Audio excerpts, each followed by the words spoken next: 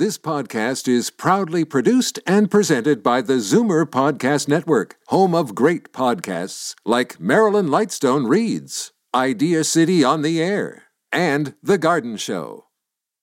You're listening to an exclusive podcast of Fight Back on Zoomer Radio, heard weekdays from noon to 1. Now, Fight Back with Libby Znaimer on Zoomer Radio. Good afternoon and welcome.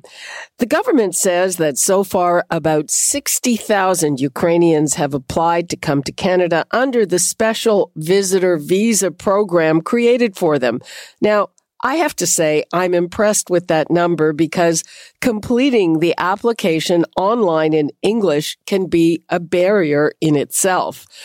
The immigration minister says they will receive some, but not all of the supports usually offered to refugee claimants. So what does that entail? And in the meantime, the opposition Conservatives want Ottawa to allow fleeing Ukrainians to come in without visas, which is how it is being handled in Europe. So far, the government has not waived the need for visas or the requirement to get biometrics done before arrival. So what do you think? Are we doing enough? 416-360-0740, toll free 1-866-740-4740. And now I'd like to welcome Peter Schturyn, president of the Ukrainian Canadian Congress, Toronto branch, and Elise Herzig, executive director of JIAS Toronto. That's the Jewish Immigrant Aid Society. This organization is in the resettlement business. And of course, they resettle newcomers of all ethnicities. Welcome. Thank you both. Thank you, Libby. Let's begin with you, Elise. Are you surprised by that 60,000 number? No. I mean, we've not seen this type or the numbers of displaced people leaving a country since the Second World War. The number is close to 4 million people that have left since the war started over 30 days ago. So 60,000 is not a large number in our mind. But what about the barriers of making that application the way the government wants it? What's interesting about this program is that as many of you know, people are leaving Ukraine under dire circumstances. They're grabbing what they can before they leave their homes and walking most of the time or getting lifts to places of safety. And what this program allows is someone to apply without a passport.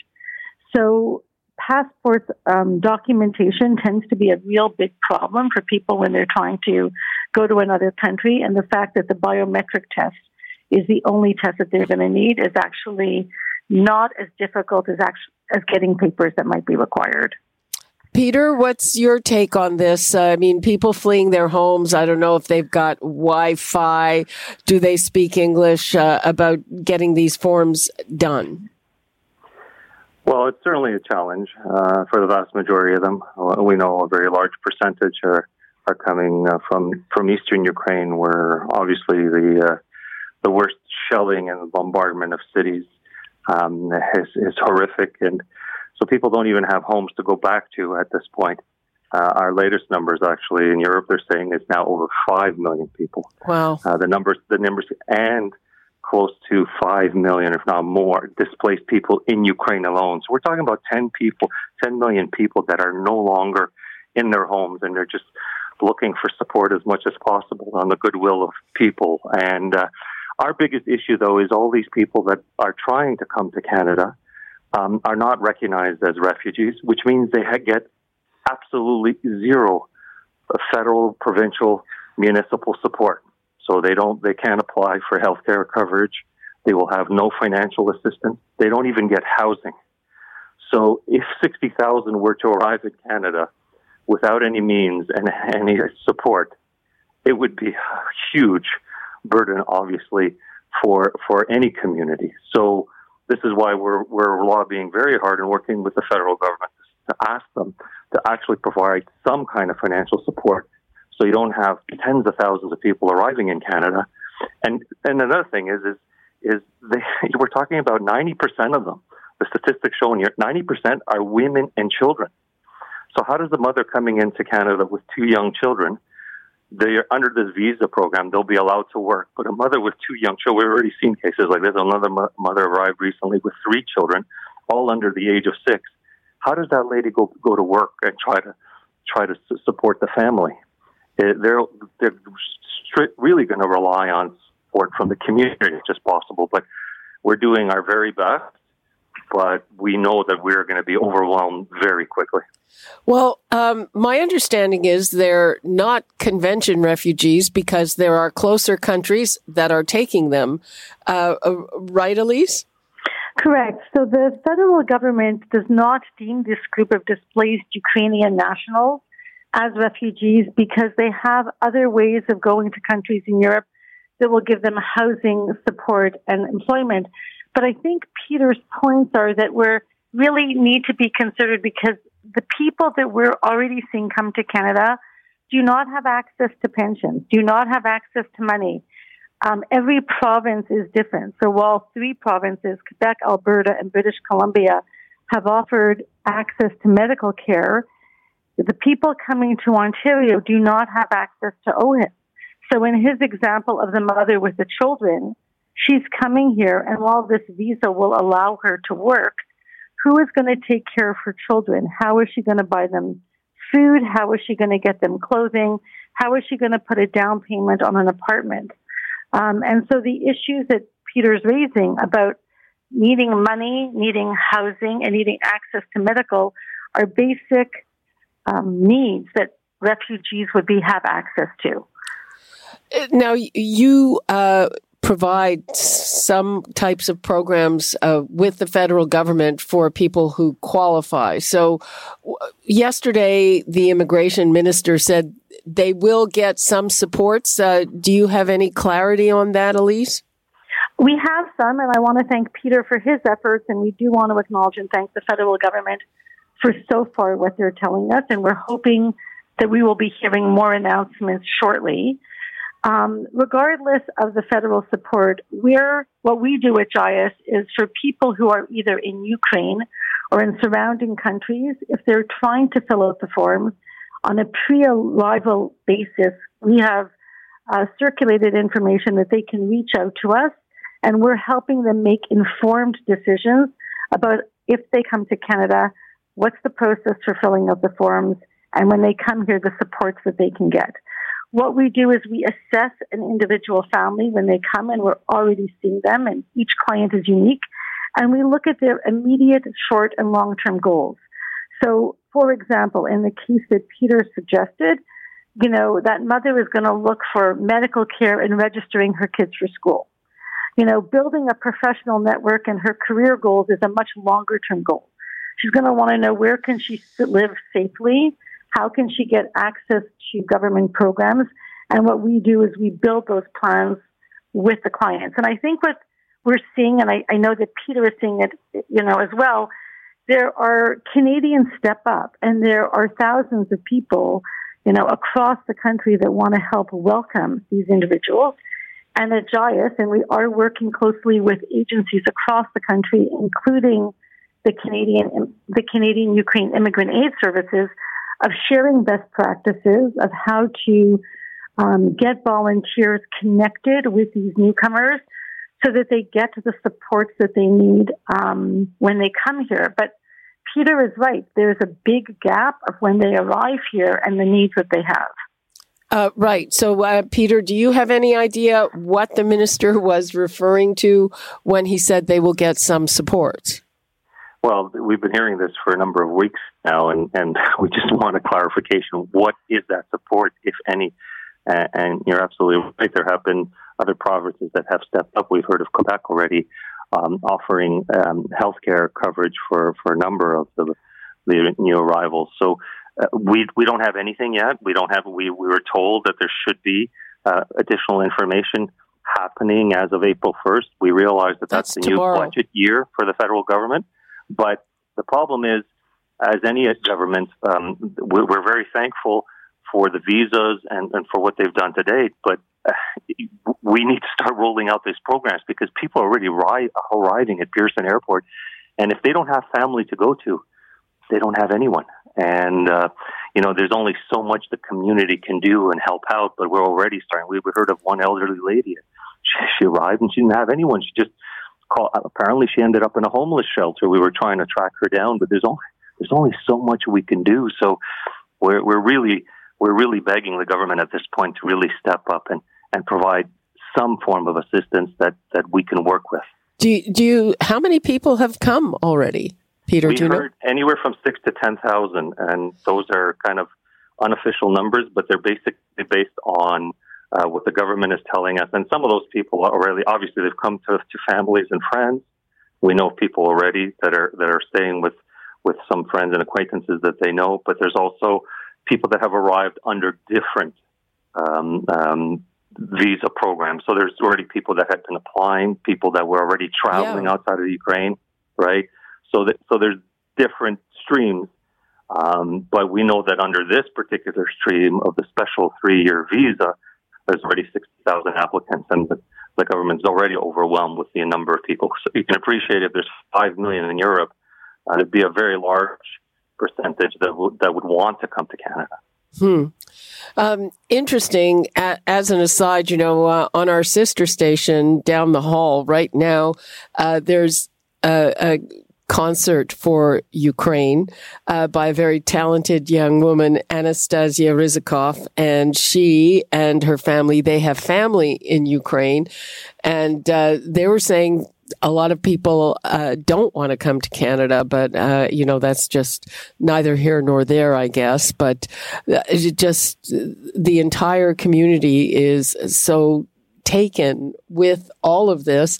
Elise, is there any sense of how many people might actually want to come here? I think that's the biggest challenge we have right now, Libby.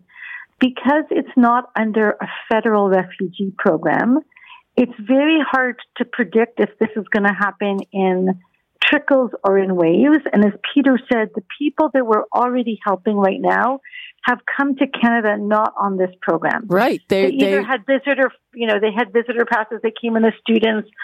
But what we are seeing happening is that typically most people want to stay not far from their home country if there's anticipation that the war will end soon, and people want to be able to go back and see whether or not they will be able to go back home and resume their life. Most of the people we're seeing right now have been individuals that have family members or friends in Canada. The requests that we're seeing tend to be people that have a connection to somebody here, but most of those people are not in a position to necessarily house, clothe, and finance people to live here until they get settled. And there's that big gap that we have. Well, it's interesting. I interviewed a couple last week, the McCoonins, and they have 2 sons here, but one lives in a very small space and the other has children, and the 2 parents are working from home. So it's a difficult thing. And obviously they got here because they were already in the pipeline. They already had visas. Correct. And that's where community support comes in. And we need to have a consistent way of supporting these newcomers, but it's very difficult to predict, Libby, if we don't know whether or not these people will be getting medical coverage at all in a month or in 3 months. So we've been helping support some families with medical insurance because they don't know what that's going to look like. And that is, I ask our clients, what do they stay up at night and worry about? And of course, they worry about their family members and the situation back home, but they're terrified of being in Canada with no money, with no medical support, and not knowing where they're going to live. Peter, Elise was saying, the biometrics not such a big problem. When I was talking to some refugee lawyers, some immigration lawyers, less than 2 weeks ago, they were saying, well, actually, it is a big problem. What's your view? Well, it depends. I mean, some people are having issues with it, others are not. And and again, when we're talking about millions of people, there's exceptions. There's other issues. Language is an issue for many. It's not an issue for all. So all of those things are being worked through. And as I said, we're really looking for the federal government to step up as possible. And we've been talking to so many agencies in Poland, and they're having the same kind of level of frustration and difficulty. Because, let's face it, Poland has close to 2 million refugees. Wow. Now. How long can one country, there's already cities that are overwhelmed. There's just no room for these people. And so for how long is that going to last? Now, God forbid that this war continues. And it looks like Russia's not backing down. They're just moving their troops around eastern Ukraine. Well, if they make an attack on Odessa, that could be another 1 million people that will try to flee. So we could be looking at 10 million refugees. At what point do we say we need a really big plan here? It's a country of over 40 million people. The people are going to continue to flee if they continue to get bombed. Let's take a call from Bill in Toronto. Hi, Bill. Hi. Sometimes I'm not the sharpest tool in the shed, but this just seems like, Trudeau brought over 50,000 Syrians. They were accommodated. We found places for them to live. We fed them. We gave them medical care. You got Roxham Road, which is still open. They're coming over every day. They go into a hotel in Scarborough, the Nova Hotel downtown.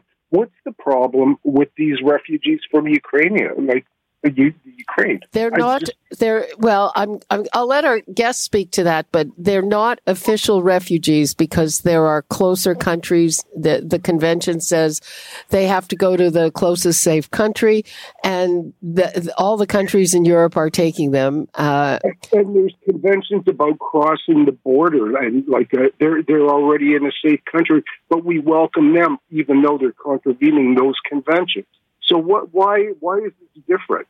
This is okay. Different okay, I'll leave it at that. Thanks. Okay.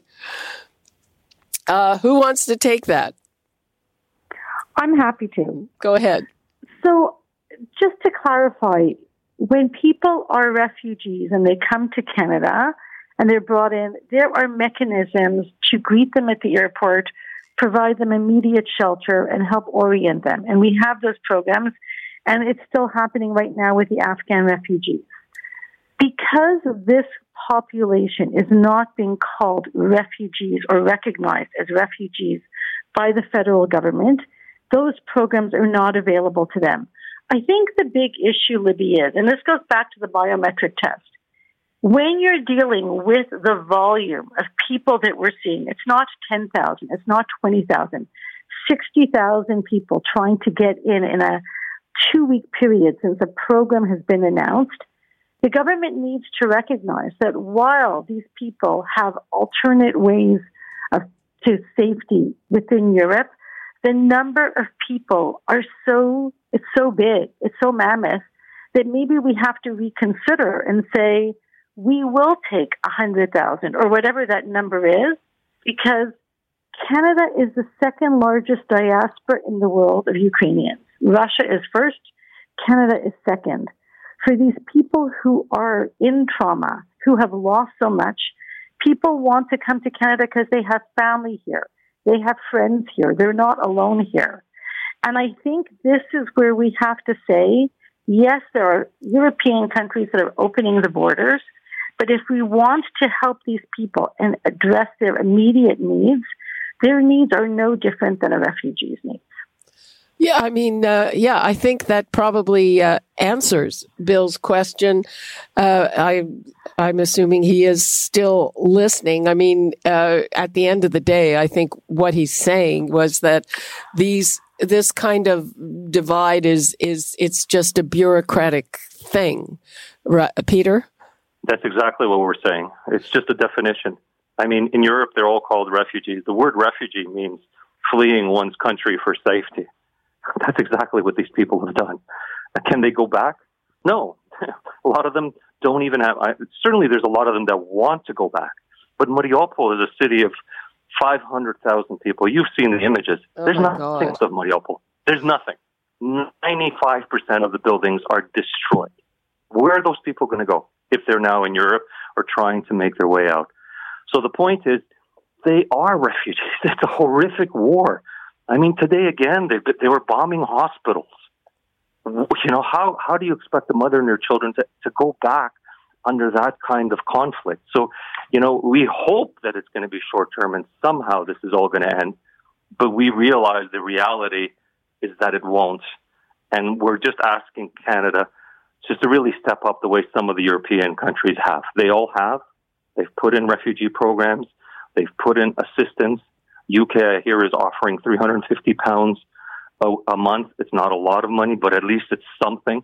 So we're not asking for billions of dollars. We're just asking for some program with some assistance so that we can help the maximum amount of people. And Elise, again, do you have any inkling what the federal government is thinking about when they say some supports?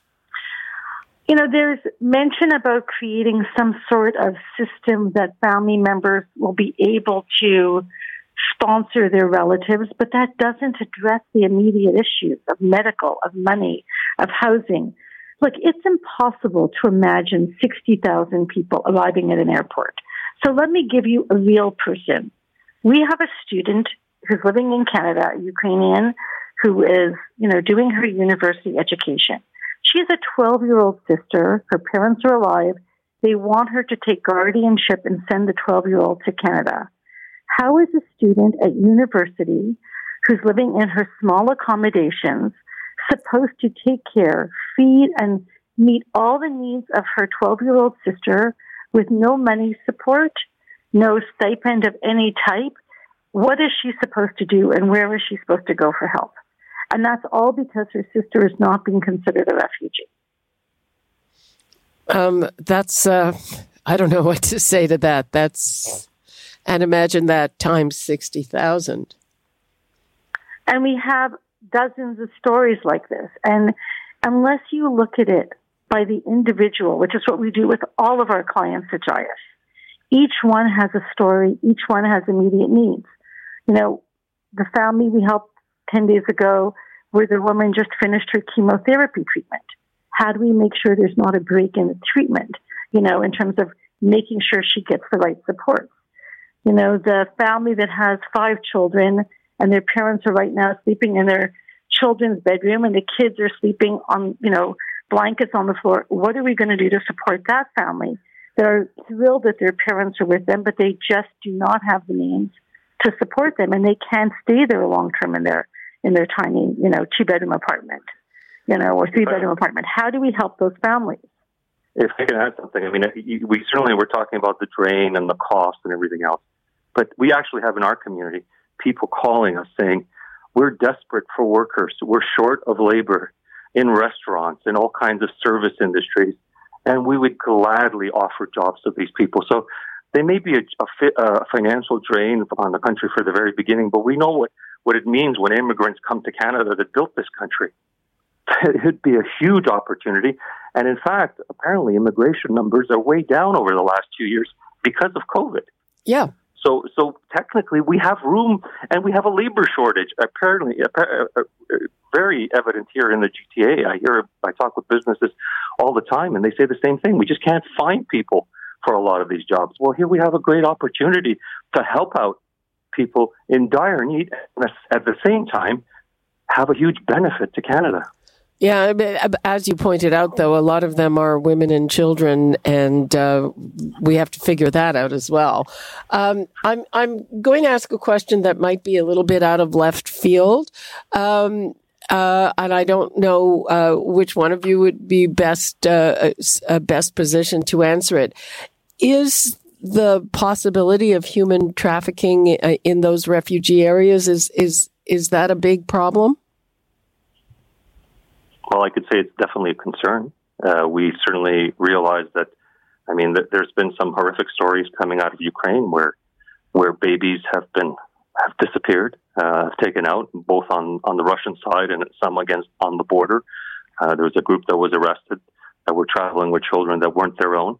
There is certainly a concern, and that's why we'd love to work here in Canada with the settlement agencies to do some vetting in terms of, what families are they going to be going to, or who are they going to be sponsored by? Again, that's where we need government support for that. And I concur with Peter. I mean, we've been in the same meetings where we've been talking about the fact that we need to understand these are highly vulnerable people. And we know for a fact that this does happen when there is a large movement of refugees taking place in one time, where it's very easy for people not to know who is trusted, who is not trusted. And I think that's why Peter and JIAS and so many agencies across the country are really advocating that this group gets the support refugees need, because when they come to the airport, we know that Red Cross is going to be there 12 hours a day to greet people. And then there's going to be a phone number for people to call if they have questions. What happens during that 12-hour window when someone doesn't speak English, arrives to Canada, and someone shows up and says, "Here, I'm here to help you." How are we going to prevent that from happening?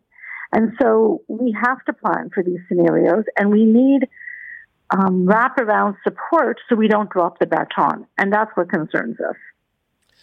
We are almost out of time on this. Peter, what would you like to leave us with on this?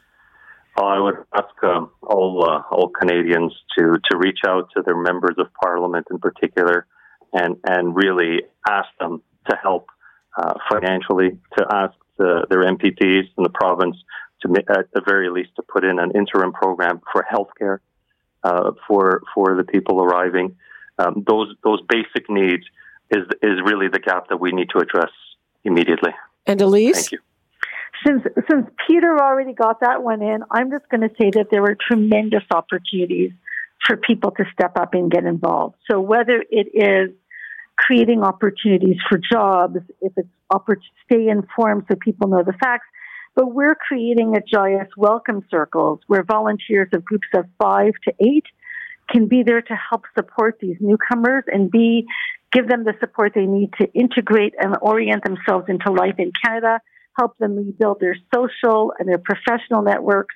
And we're building this on a system we've done before with hundreds of other refugees, where we see that volunteers actually make a big difference in helping someone successfully integrate into Canada, but also in a quicker way. And so, as Peter said, this community has the potential to really be active, contributing members of society, and that's what they want. But we just need to make sure that Canada steps up and helps them. Okay. I'm sure we'll be talking about this again soon. Thank you so much, Elise Herzig and Peter Schturyn. Thank you. Thank you, Libby. We are going to take a break, and when we come back, we will drill down on the new housing strategy unveiled by the province yesterday. What does it mean for people who really would like to be able to get into a home of their own when we come back? You're listening to an exclusive podcast of Fight Back on Zoomer Radio. Heard weekdays from noon to 1. Fight Back with Libby Znaimer on Zoomer Radio. Welcome back. The Ford government announced a 4-year plan to address the housing crisis. The legislation was tabled by Steve Clark, the Municipal Affairs and Housing Minister, yesterday, and it includes a slate of changes to municipal planning rules the province says are required to get homes built faster and slow galloping house prices. But it doesn't include most of the recommendations made by the government's own housing affordability task force. It's been widely panned by advocates who say it doesn't do enough to add density or make some of those ubiquitous condos going up more affordable. Now, the minister says he held off because the municipalities are not necessarily on side with those changes. Translation, they don't want to annoy suburban residents so close to an election, probably some downtown residents as well. And there's also a new mechanism that can replace those very controversial MZOs, municipal zoning orders that just override everything. So numbers to call, 416-360-0740, toll free 1-866-740-4740. What do you think should be done to have more people able to get housed. Right now, we go to Mike Schreiner, leader of the Green Party of Ontario, Mike Moffatt, Senior Director of Policy Innovation at the Smart Prosperity Institute, and Josh Matlow, Toronto City Council for Ward 12, St. Paul's. Hi, everyone. Hi, Libby. Hey, Libby. Hello. Okay, let us begin with Josh. You are not a fan of this. That's a fair statement, Libby. Because ultimately, what the government's More Homes for Everyone Bill 109 does is it perversely doesn't achieve its own goal, which is to ostensibly expedite the process to allow for new housing to be built. In fact, what it does by setting an arbitrary timeline, in other words, it says city planners need to approve a development within 90 days or else the municipality is penalized. What that will do is, without considering the genuine complexities of considering, everything from wind shear assessment to basic engineering reports to circulating the proposal to the school boards and other divisions, etc., it just sets an arbitrary deadline with a penalty, which means that more and more of these applications will be rejected by planning staff because they won't be able to do that within that 90 days and it's going to end up at the provincially appointed Ontario Land Tribunal, which already is backlogged, which also will mean that not only will municipalities raise concerns about this new legislation, I can imagine that after a period of time, even some developers will find that they're in a longer queue waiting for something to happen than if they had gone through the professional planners at the city. Mike Schreiner, my next question was going to be about developers. I look at this and wonder, does this just make it easier for developers to do what the heck they want? Well, Libby, I tell you what, this bill is just bitterly disappointing, and it fails to understand the severity of the housing crisis and the urgency to address it. And as Councillor Matlow said, the province needs to look in the mirror. The Premier and the Housing Minister needs to look in the mirror and take responsibility for the own way in which they're creating delays in the system by bringing back essentially what was the old Ontario Municipal Board through the Ontario Land Tribunal, which is enabling developers and others to make appeals to delay housing construction. And as the councillor said, if municipalities don't have the staff capacity to quickly, fast-track building applications and or deal with the complexity of them, it's just likely going to lead to more appeals to the Ontario Land Tribunal, which is even going to further delay the increase in supply. And then the other thing is there is nothing, literally nothing in this bill to ensure that any of that housing supply is actually affordable for people who need it. We need the province to step up at the table with some dollars to support nonprofits, co-ops, and social housing to actually build housing that's affordable for young families. Mike Moffatt, is there anything good about this bill?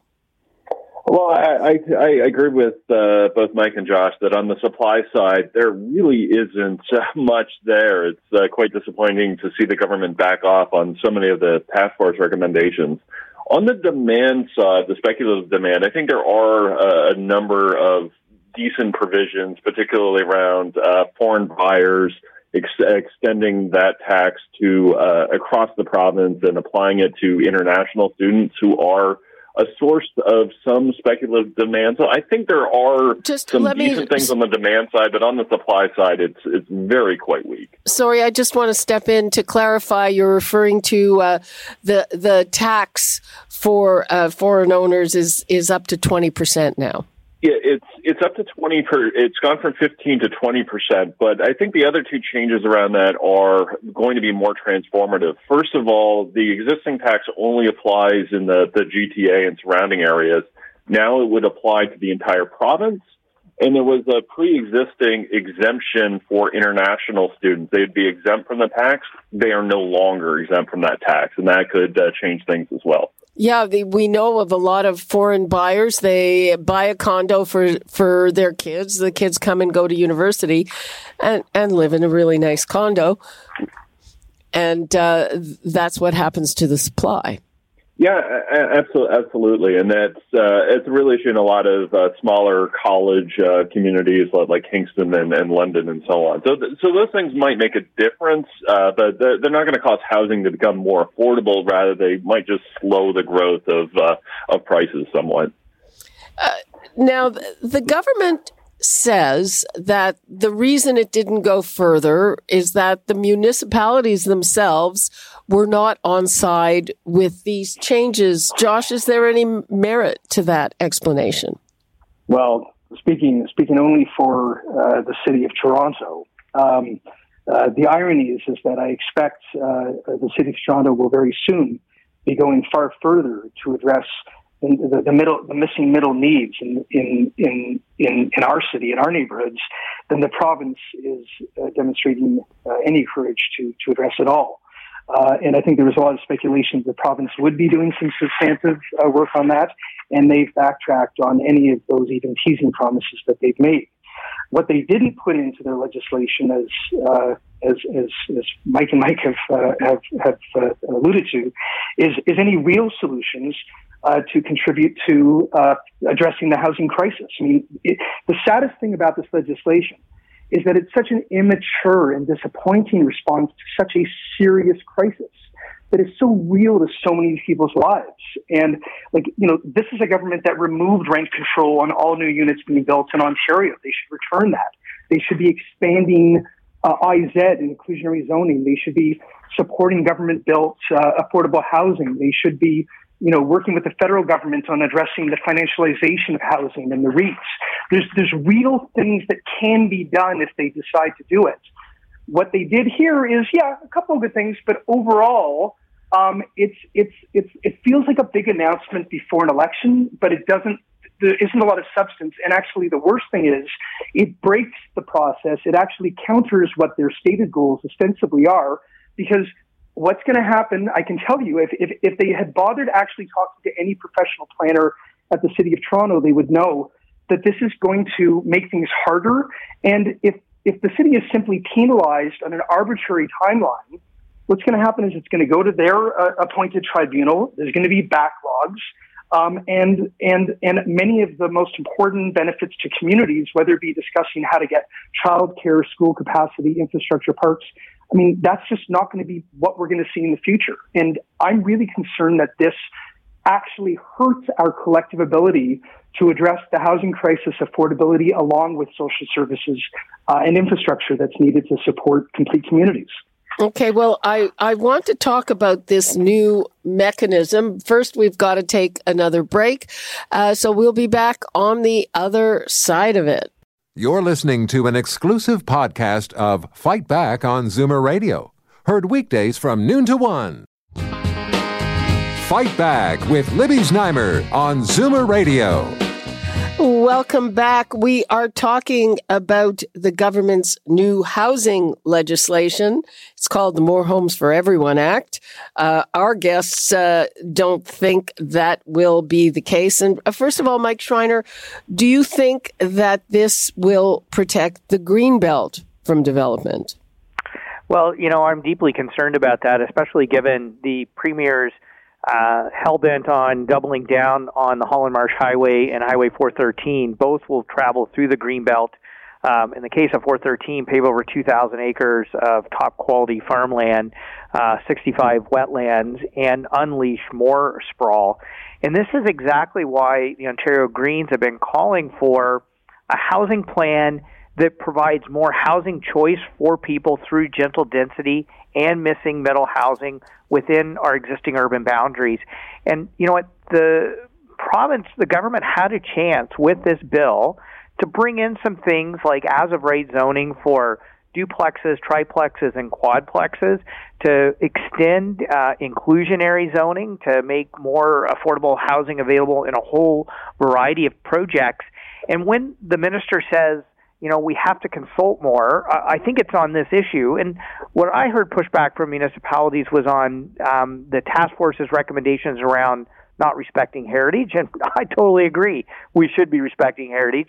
I heard some pushback on as-of-right zoning for four-story apartments, but I didn't hear it on providing more housing options for people like duplexes and triplexes and laneway housing, secondary suites, tiny homes, and a whole host of other options that would allow us to increase housing supply of affordable types of housing in a way within our existing urban boundaries so we can protect our farmland, our wetlands, and the greenbelt. Well, yeah, first of all, I keep seeing stories on our sister publication, Blog TO, about tiny homes that are listed for over $1 million. So I don't know about the affordability.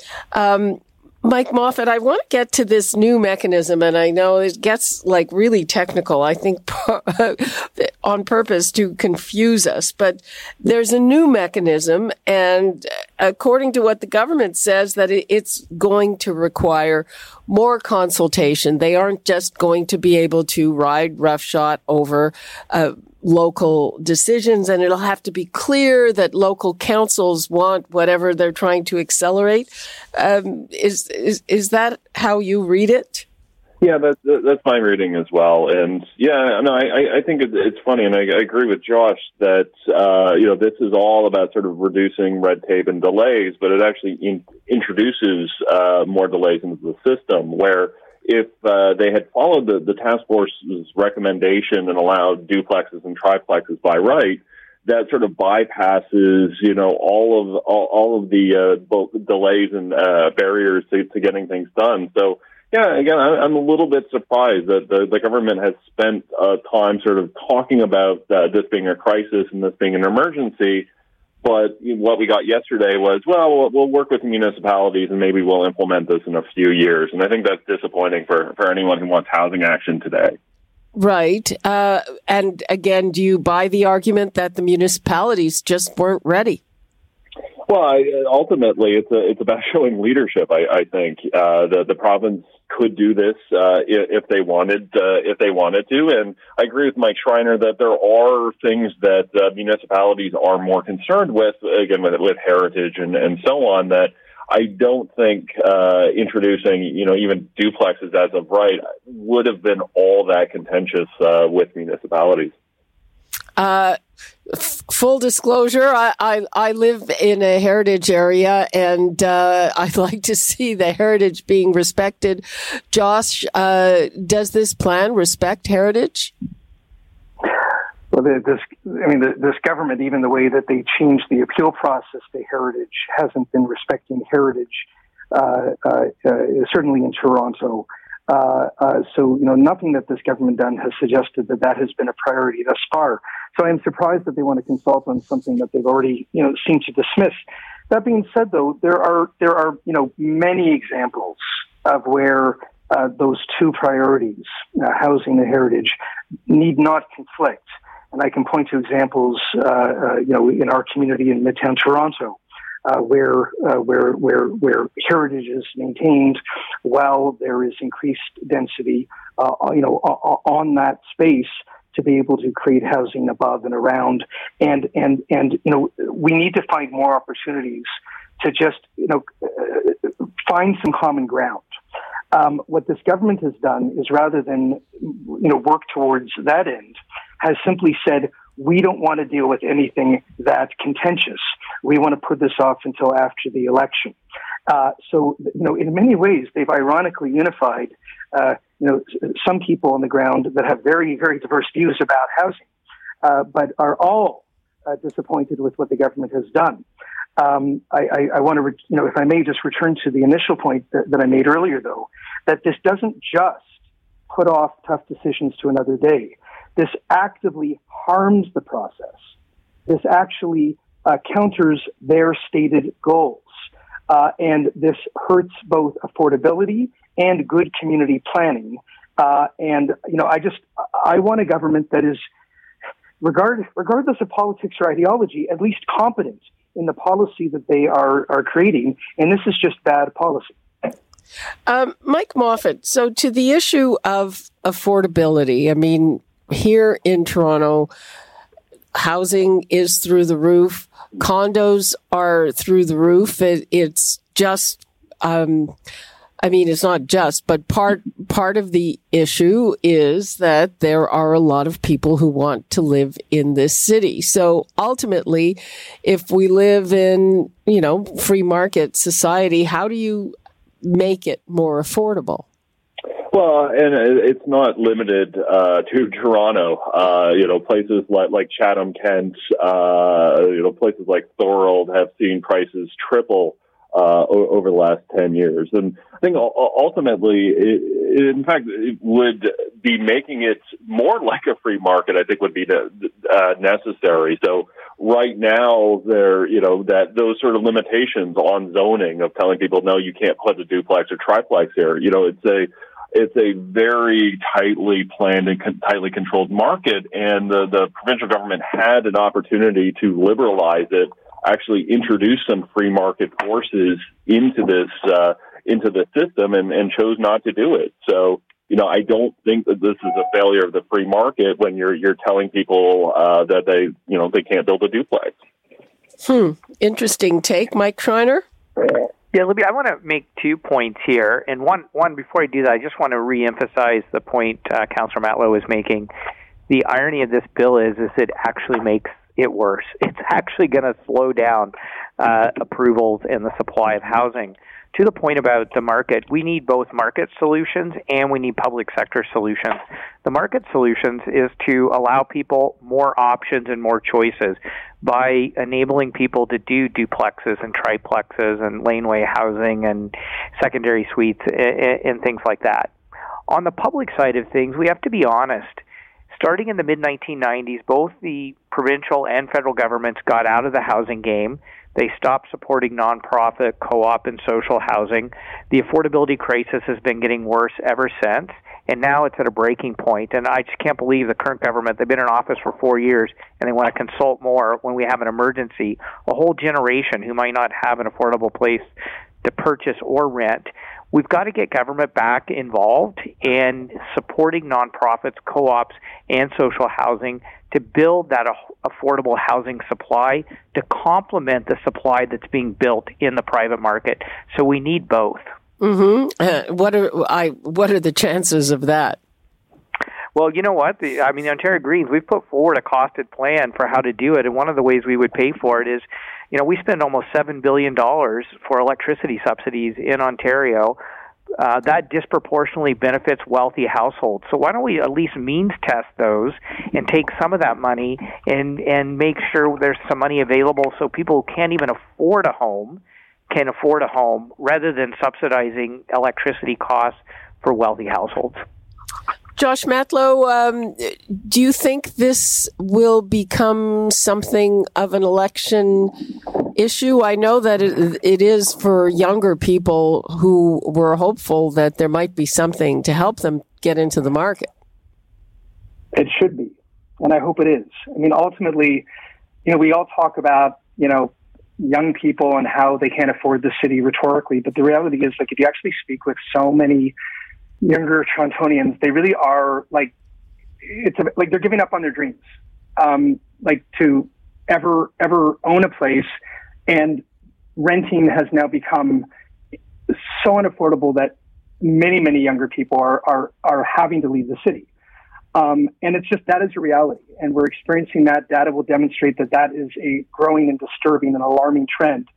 So I very much hope that this election isn't just monopolized by, silly wedge issues like whether or not you want a buck of beer or something like that, but that housing is a core priority that is debated, and hopefully that debate will result in solutions moving forward by whoever's elected.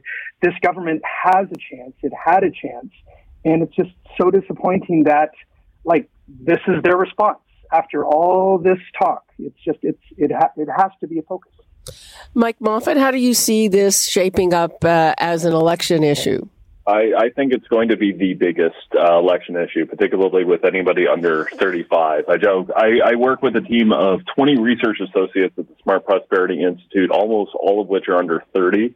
And, I do all of these interviews and I have to sort of apologize to them. I'm like, oh, sorry, I got to go online and talk about housing. And their response is always like, well, you're doing God's work. We want you out there talking about this issue because it's top of mind for all of them. So I'm cautiously optimistic we're going to have a race to the top where each of the parties try and outdo each other on housing. I think that would be a fantastic outcome. Well, my comment on all those people under 35, do they vote? Well, I think if you give them a reason to, I think they're, they are so sort of fed up right now. I think they are, they're a little bit cynical. I think they are, or skeptical, maybe a better term to put it, that nobody is sort of representing their interests. So I think if there is a vision that's put out there by one or more of the parties that they can get behind, they are very, very motivated for change. Okay, we are almost out of time on this. I'm going to go around the virtual table, give everybody 30 seconds, starting with Josh Matlow. Very simply put, what the government has announced is hurting housing and hurting building communities that are complete with services, infrastructure, and parks. What I would like to see is policy that actually addresses affordability and quality of life. So I'm really glad that you're paying attention to this, and I agree with Mike that this will and should be a priority issue during both the provincial and, frankly, the municipal election as well. Mike Schreiner. Yeah, Libby, thank you for hosting this discussion, because we have a whole generation that's wondering if they'll ever be able to own a home or even be able to pay rent, particularly in places like Toronto, but also in, my home in Guelph. My oldest daughter, is in her early 20s and asking me, am I ever going to be able to afford a home?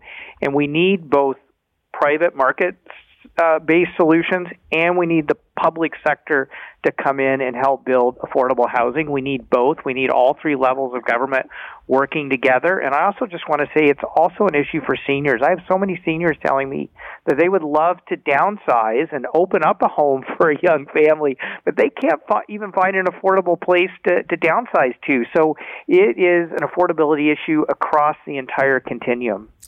Mike Moffatt, last word to you.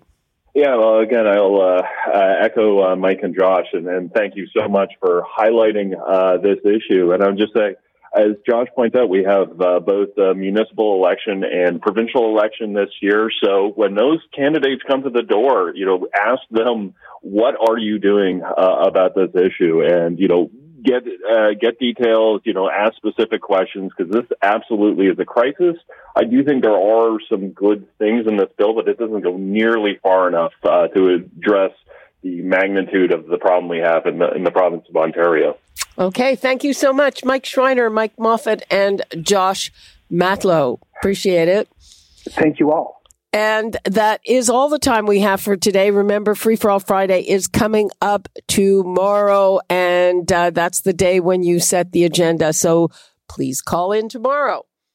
You're listening to an exclusive podcast of Fight Back on Zoomer Radio. Heard weekdays from noon to 1. This podcast is proudly produced and presented by the Zoomer Podcast Network, home of great podcasts like Marilyn Lightstone Reads, Idea City on the Air, and The Garden Show.